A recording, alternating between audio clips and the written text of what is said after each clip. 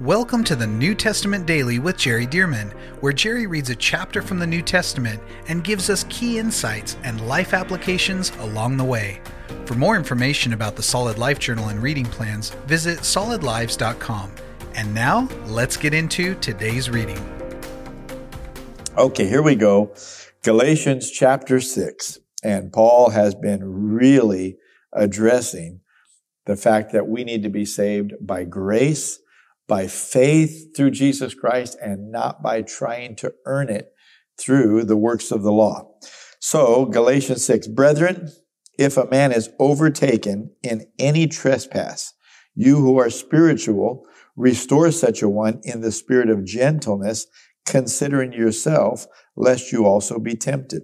So he's addressing something that happens on a regular basis in the body of Christ.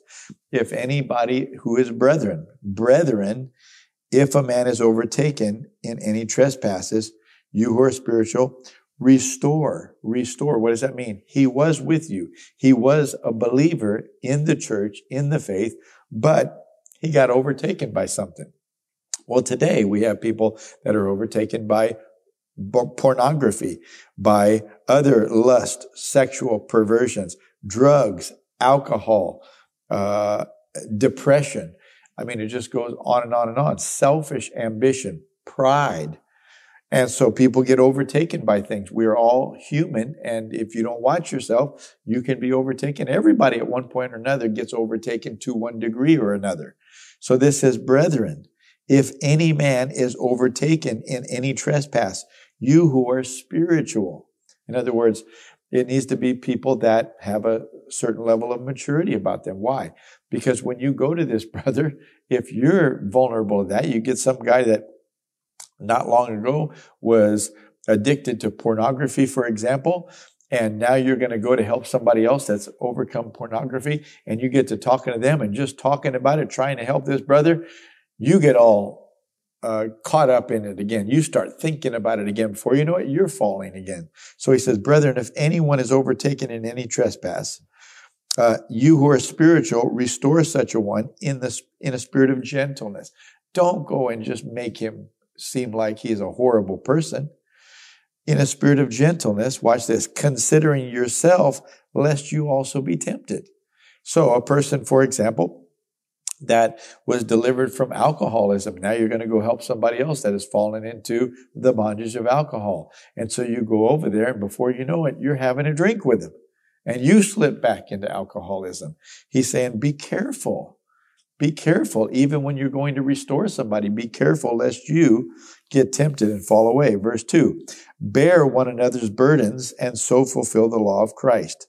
So he could say on a different note, when somebody is carrying a big load, don't just say, hey, hope you're doing well, bless you, but help them. Bear one another's burdens and so fulfill the law of Christ. What is the law of Christ? To love one another. Verse 3, for if anyone thinks himself to be something when he is nothing, he deceives himself. You know, sometimes we have a tendency to do that, don't we? We start to see ourselves more highly than we ought, as Paul said not to do in Romans chapter 12. Verse 4, but let each one examine his own work.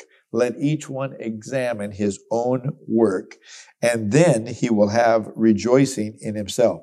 In other words, really look at what you're actually doing instead of just wondering how people see you. No, what am I actually doing for the Lord? Am I really doing what God has called me to do? And if so, then you have something to rejoice about. He said, but let each one examine his own work, and then he will have rejoicing in himself alone and not in another.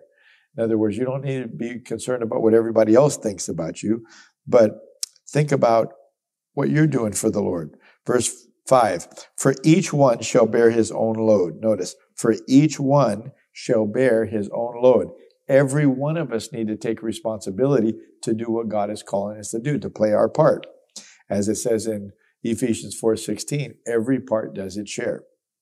Verse 6, let him who is taught in the word share in all good things with him who teaches.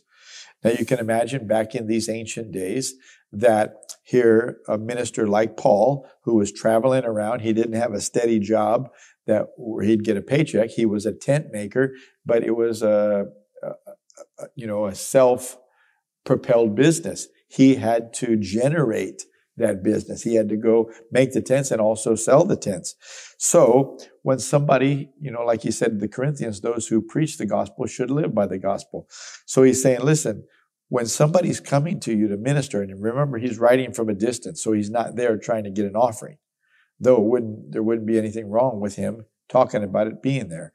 But he's saying, look, when somebody's teaching you the word of God and you're being discipled, then share with them with your resources. Why? Because, as he said to the Corinthians and in Romans, you're receiving their spiritual things, respond to them with material things. Why? To show that you value this spiritual impact that is having great effect and fruitfulness in your life. So he's saying, let him who is taught in the word share in all good things with him who teaches. Do not be deceived.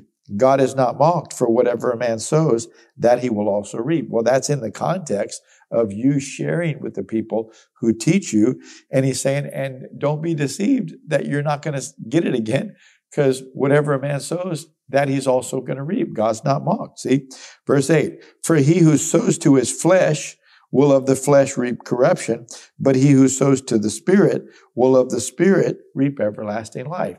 So whatever you decide to sow into, if you sow into following your flesh, you're going to, of the flesh, reap corruption.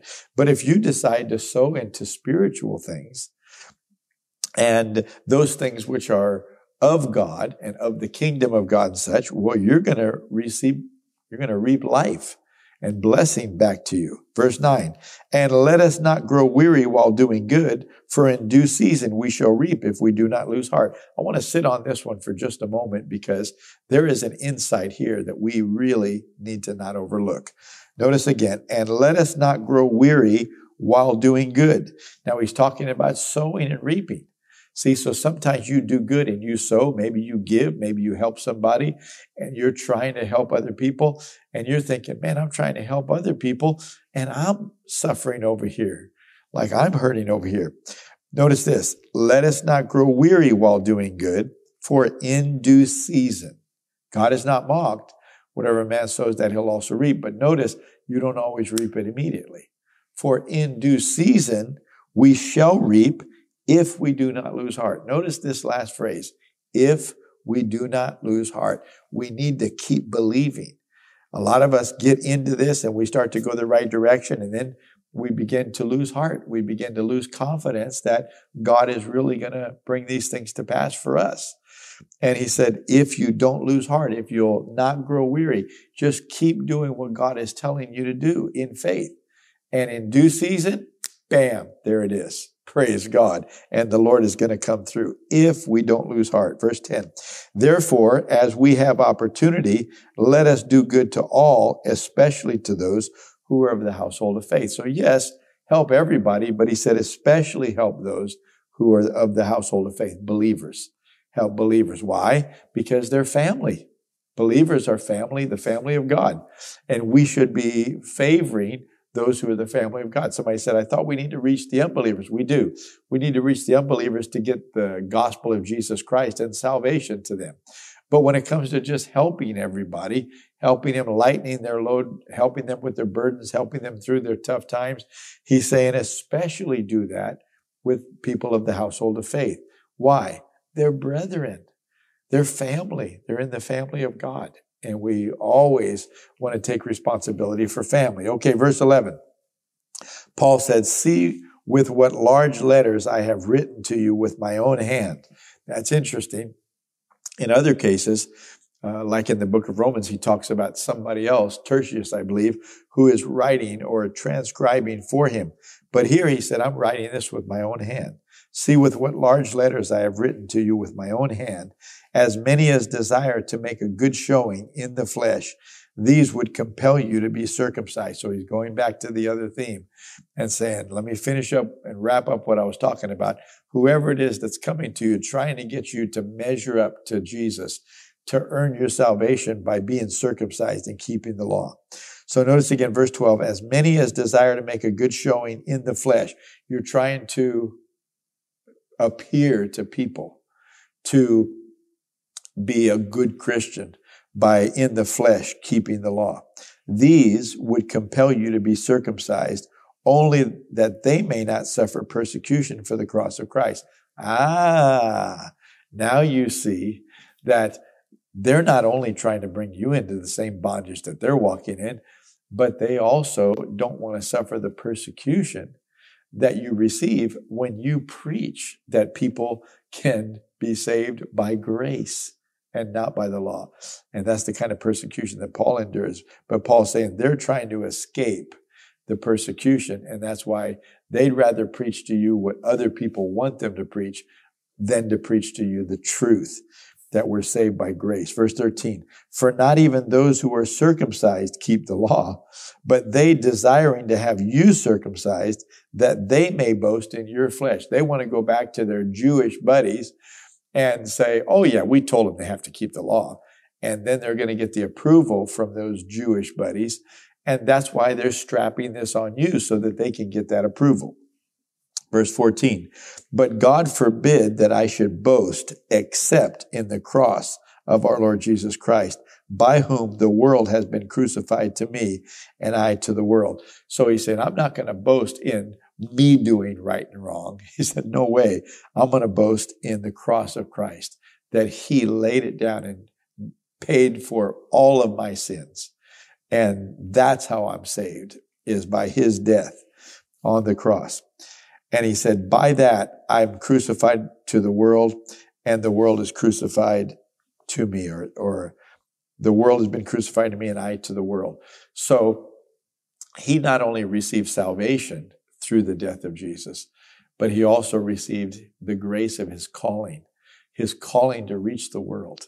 And so he said, man, through the cross of Jesus, the world is crucified to me and I to the world. Verse 15, for in Christ Jesus, neither circumcision nor uncircumcision avails anything, but a new creation. That's what makes the difference. Verse 16, and as many as walk according to this rule, peace and mercy be upon them and upon the Israel of God. What does that mean, the Israel of God? Talking about the Israel that really serves the Lord, and not just those that are born of Abraham, Isaac, and Jacob, but they really don't serve God. Verse 17, from now on, let no one trouble me, for I bear in my body the marks of the Lord Jesus. What does that mean? He's just like Jesus was scarred, nail holes in his hand, the spear hole in his side, so to speak. Paul said, I have those same wounds and scars on my body to preach this gospel. Just like Jesus has scars to complete his assignment, I have scars on my body to complete my assignment. I have been persecuted very heavily. And he said, I bear in my body the marks of the Lord Jesus. And then the last verse, brethren, the grace of our Lord Jesus Christ be with your spirit. Amen. Notice, be with your spirit. Be with your spirit. The grace of the Lord Jesus Christ be with your spirit. Your born again spirit. Receive that grace. Walk in that grace. Walk in the spirit, as he said in chapter 5. He said, receive that grace and stay with it. Boy, you can just imagine yourself being one of these disciples in one of the churches, house churches of Galatia. And this letter is being read and you're thinking, oh man, like I remember him talking about these things, but now we got caught up with these other believers who are trying to get us to be circumcised like Jews and to keep the law of the Jews. But now he's reminding us, oh, that's right. We don't have to do that. You can imagine them wrestling with that. Like, is Paul right? He is right. Isn't he, guys? Do you think he's right? And Paul is pleading with them. I'm right. Trust me. Jesus taught me these things and I'm right. And boy, Paul's heart just comes through these things. And he goes into great detail about them because he cares about all of these people, that they don't lose their salvation trying to earn it, but that they just receive the grace of the Lord Jesus Christ. May all of us receive the grace of the Lord Jesus Christ. And having received it, may we walk in obedience before the Lord and allow the fulfillment of the law to happen by walking in the Spirit and walking in love. What a precious little book, the book of Galatians. We'll start a brand new book tomorrow. Don't miss it. Thank you for joining us for the New Testament Daily with Jerry Dearman. And thank you to those of you who have partnered with Solid Lives to help get this daily podcast and other resources like it to thousands of people around the world. If you would like to partner with Solid Lives, visit solidlives.com/give. To find out more about the ministry of Solid Lives, how you can be a part of this church planting and disciple-making movement, or for more great teachings and resources by Jerry, visit solidlives.com. We also want to invite you to check out Jerry's other podcast called The Jerry Dearman Podcast. Here, Jerry shares with us at least weekly from God's Word, challenging us and equipping us to fulfill the amazing plan that God has for our lives. You can find links to this podcast as well as Jerry's YouTube channel online at solidlives.com. Thank you again so much for joining us, and we'll see you right here tomorrow as we jump into the New Testament Daily with Jerry Dearman.